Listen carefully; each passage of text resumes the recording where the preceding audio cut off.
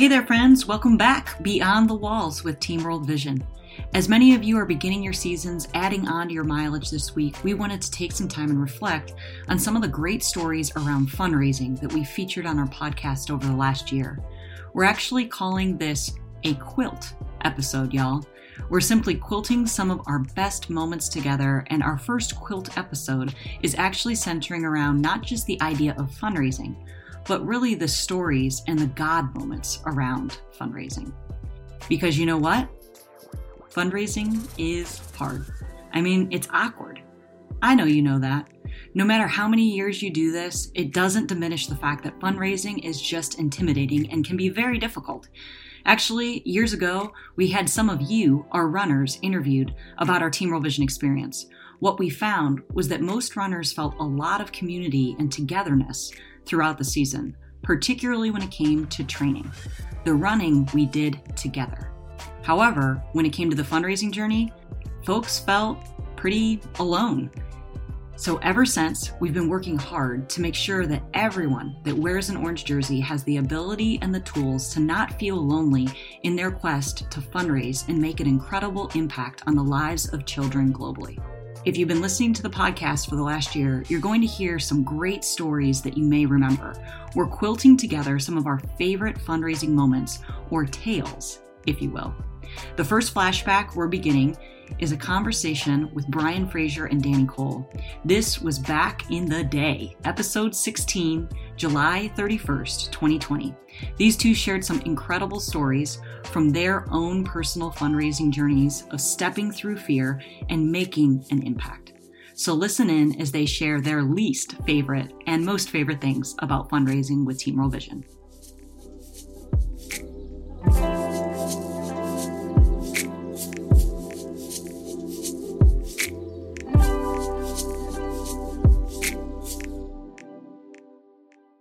Yeah, fundraising is this love-hate thing. It's going to be that way for everyone. You hate the no's, or you hate the no answer on the other end of the phone metaphor. Of you've put out the asks and you're not getting the answers, and those are desert places that God wants us to be in, because you don't get to enjoy the oasis. You don't get to enjoy the gift unless you've been without. And so it's a journey that I'm still looking forward to. It's still a place I enjoy, even though it's uncomfortable and I don't like it. I don't know how that works, but when the donations come and you see God enter in, or maybe he's entering in and just ministering to me when I'm in that desert place, and that's still all worth it. The journey is all worth it.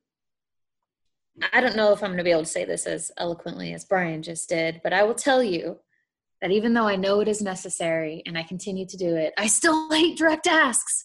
It is still so awkward every single time. Like, I wish I could say that is where I thrived, but I hate it. I'll be standing at a barbecue with some friends and kind of start telling my story, and I make that ask, and it is awkward every time. And I've had people straight up say no. I've had people say, yeah, absolutely, send me the link. I've had times where it's very successful and I'll get, I'm 9 people over and 7 people will sponsor a kid, and that's amazing. But I've had other times where everyone just kind of quickly changes the subject. But what I do know is you just have to continue to be obedient. And this entire ministry is about stepping beyond fear, right? Like, that's what we were all invited to, is you see your fear, you know that God has something great for you on the other side of that fear. So you just have to see it, acknowledge it, and step through it. And so I feel like every time I make that direct ask, I'm just trying to be obedient in that, and continuing to step beyond my fear, and and hopeful and anticipating what God has on the other side of it. What is your most favorite thing about fundraising? Yeah, I think it would be easy to say when that big donation comes in, that's your favorite thing. But to be honest, those are not necessarily in and of themselves the times that I'm crying.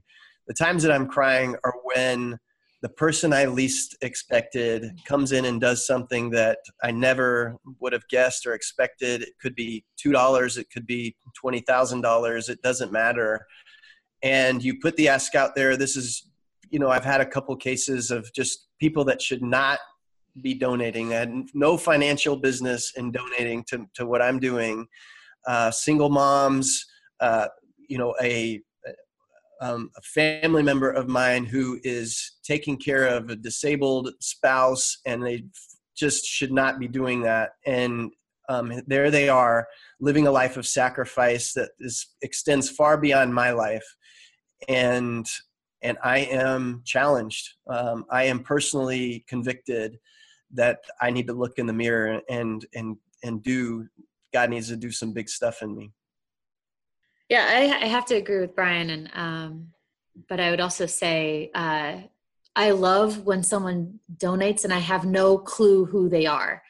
I mean, I once had my sister's husband's aunt donate, and I don't even know how she found out or what was happening. And I had to, you know, when you're on Facebook and you're literally trying to research who just donated, I don't even know this person. Like, that is just such a cool moment. And when you realize that this is so much bigger than you, than your own personal journey, than your own personal fundraising, that God is doing things that you don't even see, right? But I have to tell you, when I get that little text message that says someone donated, it's like, no matter what is happening, it doesn't matter if I'm in a serious debate, if I'm in a meeting, if I'm in a movie, my world stops for just a minute and I see that someone donated. You know, that somebody took time to find my page, to put their own personal money on it. And I just take a moment to rejoice and to pray and to say thank you and to reach out to them. But those dang text messages, I love them so much. That's mine, man. When you get that text message, a Team World Vision text is literally saying somebody's alive on the other side of the world because of someone else's generosity, whether it be the widow's mite or, you know, a mountain moving donation. They're all moving mountains. They're all changing lives. And that God used me somehow to help that happen. What's been your favorite donation or most surprising donation? Because mine came from a woman who I went to high school with. She was a year older than me.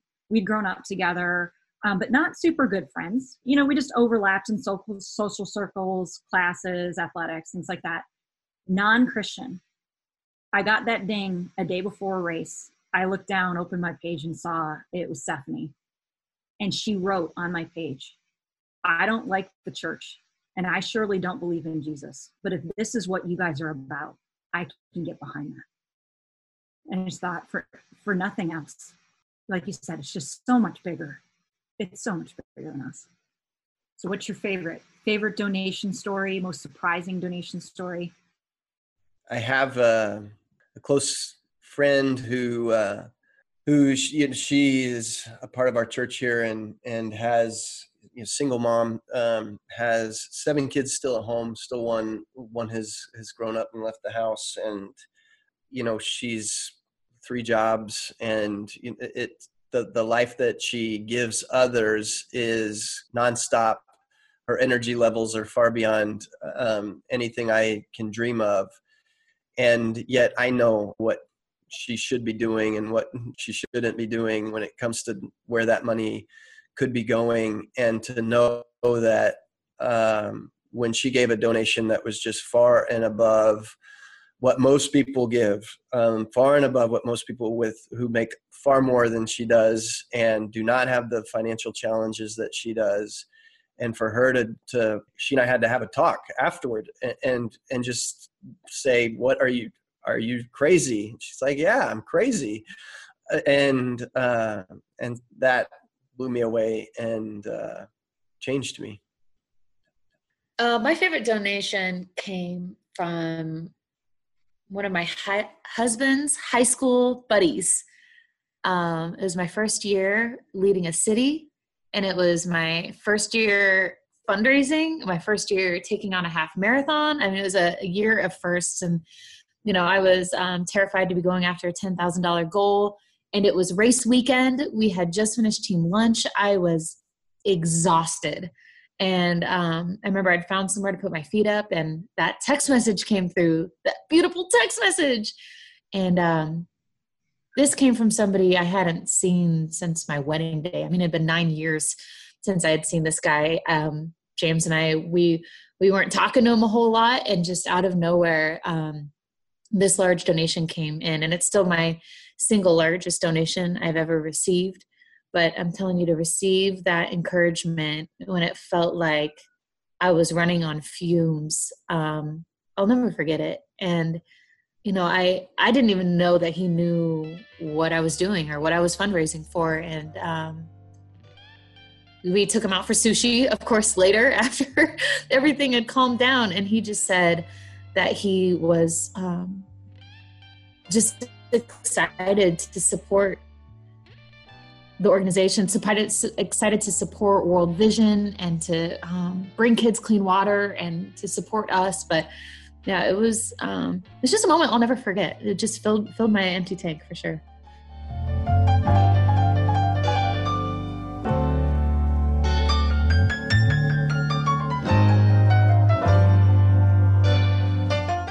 I hope you felt inspired by some of those stories that Brian and Danny shared.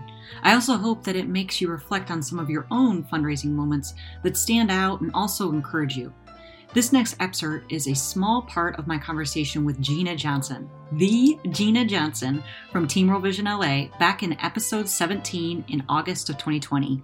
Gina's got some great nuggets from her challenges during COVID, but really how she invites people into what she's doing every time she moves her feet.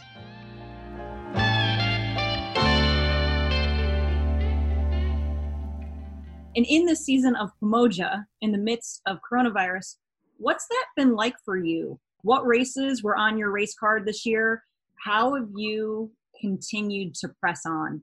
Yeah, so I was to run the Tokyo Marathon with Team World Vision the week before the Los Angeles Marathon. And so that was a bit of a challenge, but I was like, we can do it, no problem. And then coronavirus totally decimated that race. So Tokyo was canceled. Obviously, as you know from the Olympics, everything is in a little bit of instability.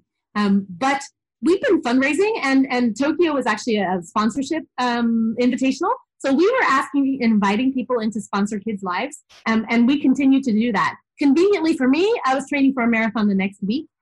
So it wasn't like my training got thrown off of anything. It was like, okay, I'll actually have a better race in LA because I won't soar from Tokyo. And the Los Angeles Marathon was a miracle. I will say that to the day I die. It was a miracle, and that marathon went off, and we raised over $1 million for kids and life. And literally the next day, everything was shut down. Here's the question, though. You're just like dropping fundraising dollars like nobody's business, like manna from heaven. How does that happen? In the midst of all that's happening, where does that boldness and courage come from? Where do those donations come from? What sort of encouragement can you give to our other runners in this time?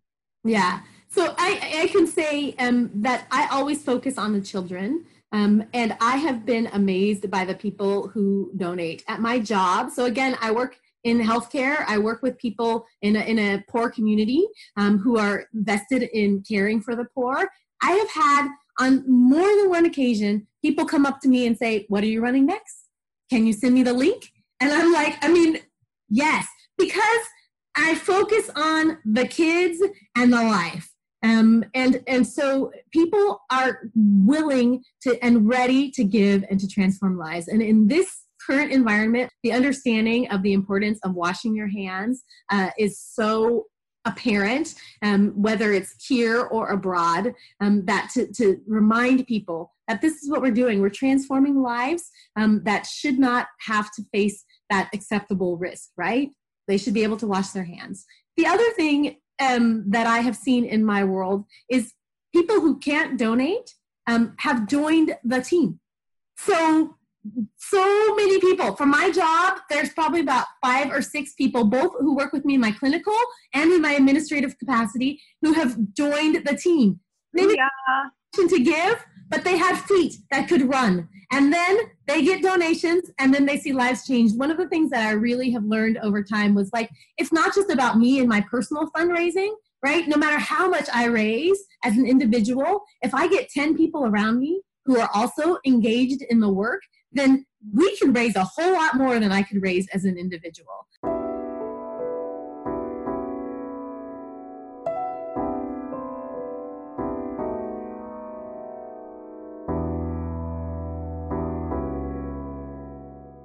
So this next excerpt is from just a few weeks ago from episode 46, but it is so good and so relevant that we wanted to share it again. What you're about to hear is some of my conversation with Chrissy Velasquez on how God continues to show up in miraculous ways, even during a pandemic and even during our canceled races. Listen and enjoy.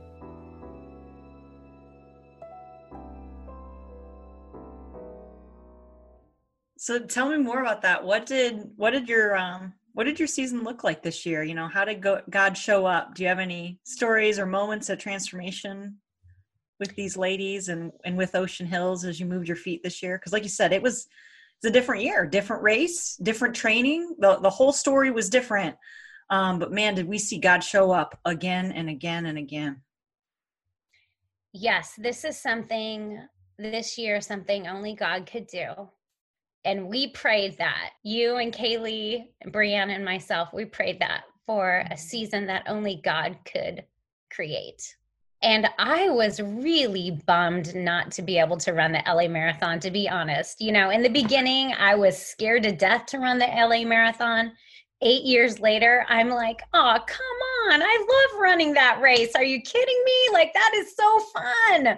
I want a weekend away with my friends in LA. So there was really a sense of loss in not being able to do that. And how are we still going to show up for the moms and the kids during COVID? We can't even gather. What does this look like? And so, you know, with my mom group, we started meeting on Saturdays with our masks on and with our kids.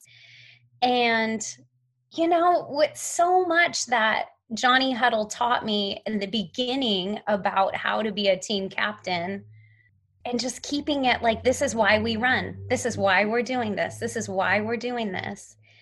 And these moms just went crazy. They raised so much money, and their heart was broken for the children, and their hearts were broken for the mothers. And together, I mean, and alongside, and, you know, also let's not forget other Team World Vision members from Ocean Hills, you know, Brianna and Jono Schaefer, the whole Schaefer family. Schaefer family, yes. Man. Wow. I mean, it was like this huge, small but mighty team saying, you know what, we're going to do this. Like, we are doing this. We are going to make a difference. We are going to say yes to doing this. I don't really know what it's going to look like. I don't know what Raceway is going to look like, but you know what? We all have the ability to ask for money for these beautiful children and mothers. So bottom line, that is why we did it. And to God be the glory that we raised over $100,000, our team this year. Oh my gosh.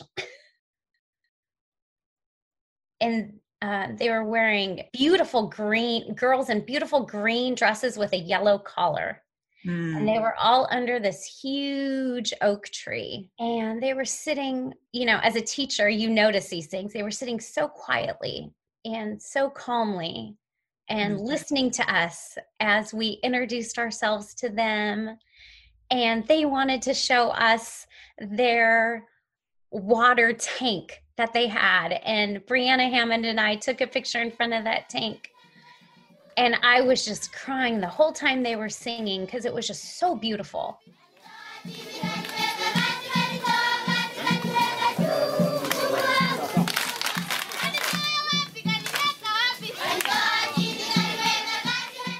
What I remember, though, too, was I remember the hope that this community had and this sense of honor and pride with their water tank that they had with the help of World Vision. But I also remember one of the water engineers, Ronald Amolo, telling me that they hadn't had the water for that long. It was kind of like a newer project. And so I noticed on the children They didn't have shoes. Some of them had sores still on their bodies. There was this cough. Mm-hmm. So that was the first one that we saw when we went to Kenya. The last one that we saw, Ronald, the water engineer, he's like, okay, Chrissy, like we have been here for a while, you know. I believe it was maybe 2010. I'm not sure. Yeah. Maybe 2010 when the Bartabla ADP was started. And so this last community that we went to, it was the Bartabla Primary School. And they had water for a while. And so we went and we visited their healthcare facility. And it was like, boom, here is the new room where mothers can have babies. And here are the new beds that we are now transferring over to the ownership of this school so these girls can sleep, not 3 to a bed. And here are these beds.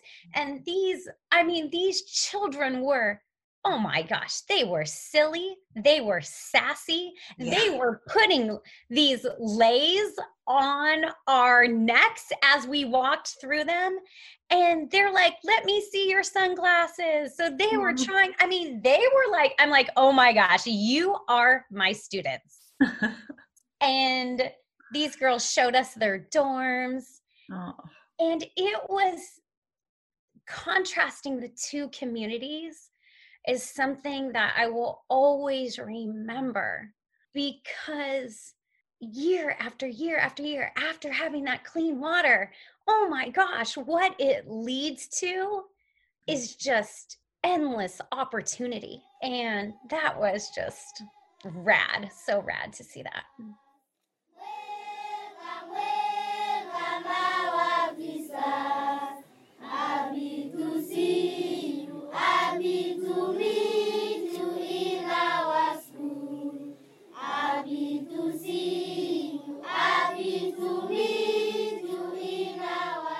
It is breathtaking to see the power of transformation over time and with clean water. And like you said, why celebrate beds?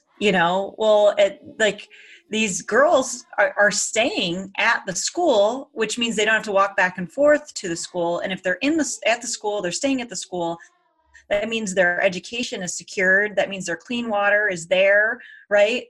But what I didn't know too before I went to Bartabla, because I saw some similar schools that they were just building the dormitory. And I'm wondering actually if you saw it finished.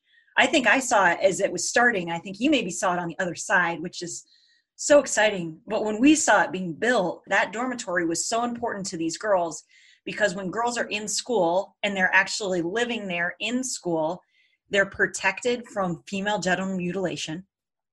They're protected from early childhood marriage. They're protected from rape, because girls are the ones that are going out to get water. They're literally taken out of that abusive traditional culture. Again, that we all have our own software problems, right? All of us grow up in a society that has strengths and weaknesses. And those were cultural things that were being transformed in Bartabla by really placing these girls in these safe havens and educating them, protecting them, speaking truth and dignity and power into them. And it was really this root of clean water. I could not believe, like you said, the power of that. And when someone has dignity and self-confidence, like you said, that translates to silliness and sassiness. And like they are out there living their lives, dancing and celebrating, and the poems and the proclamation, like I can just see it in your face. Like, the two of us are getting it. And I'm hoping that we're painting this picture for those of you that are running right now, that you're getting it. And that I hope you're running faster right now, because you're encouraged, because these kids are pure joy. Like Johnny Huddle said, they are the best investment that we could ever make into the future of this world. They're so incredible. Chrissy, you are a baller fundraiser. You are quiet, under the radar, multiple time legacy Team World Vision runner. And this last year in a pandemic, you raised over $20,000. And this is your 7th year running. Come on, girl. Like, my word. How the heck does that happen? It happens one donation at a time. It really does. Preach. One step at a time, one donation at a time. Come on. You know, going back to that quote that I shared, we all have enough to be generous. Combining that with Casey Yardley, who was a legacy runner a few times, one of my very best friends. We were talking once on a run, and we were talking about how as a church and as a community, we have raised over $1 million for clean water. And she said something that I will never forget. She said, you know, Chrissy, I don't think any of that $1 million was a real sacrificial gift where people were having to go without their cell phone, where people were having to go without their cable. I don't think that $1 million was, I do believe that there is money here to be shared, and that we all have been given our work and where we are and our education to share it. And so when I ask for a donation, and when I ask to get a child sponsored, I have no attachment to if it's a yes or a no. I believe that the money is there, and if God wants to move in somebody's heart to give that donation, awesome. I always say every season, like, no regrets. So I'm going to ask, and I'm going to ask boldly. And if somebody is placed on my heart, I am going to invite them in to join me. And if it's a no, it's totally fine, because there's an abundance. You know, this is another just little thing. Every morning I write out my gratitude list and my intentions, my goals. I'm a type 3 Enneagram, so I like to achieve. But I write out, I raised $10,000 for the mothers and the children. And I write that out every single day as if it has already happened. And I start writing that in September. And when there's certain children who I want to get sponsored, I write down, I found a sponsor for Michael. And that intention helps me to stay open to anybody that God might bring to mind, and just to invite them in and say, hey, this is Marianne. She lives in the Congo, and she has 2 older sisters and 1 younger brother, and she's 6, and she has been chosen as one of the most vulnerable children in her community, and she needs a sponsor. Would you consider sponsoring her? Come on. And if, you know, and so people are so generous. They're like, yes, yes, yes, yes, yes. And if it's a no, it's fine.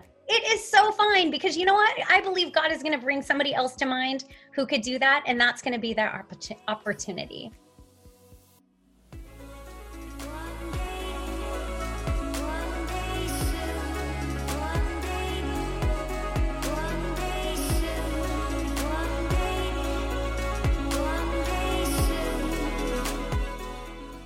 Well, there you have it, my friends. As always, thanks for tuning in this week. We hope you enjoyed this little quilt episode about some of our favorite stories on fundraising, both getting it done, making it happen, but most importantly, the stories and God moments that it brings about as we step out of our comfort zones and advocate for others. We'll bring you more quilt episodes from time to time, and if you haven't listened to our other podcast episodes, please go back and do so. You never have to run alone. We have so much great content for you. It's all right there. If you liked the podcast, go ahead and write a review, subscribe, rate, and share. We'll see you next week.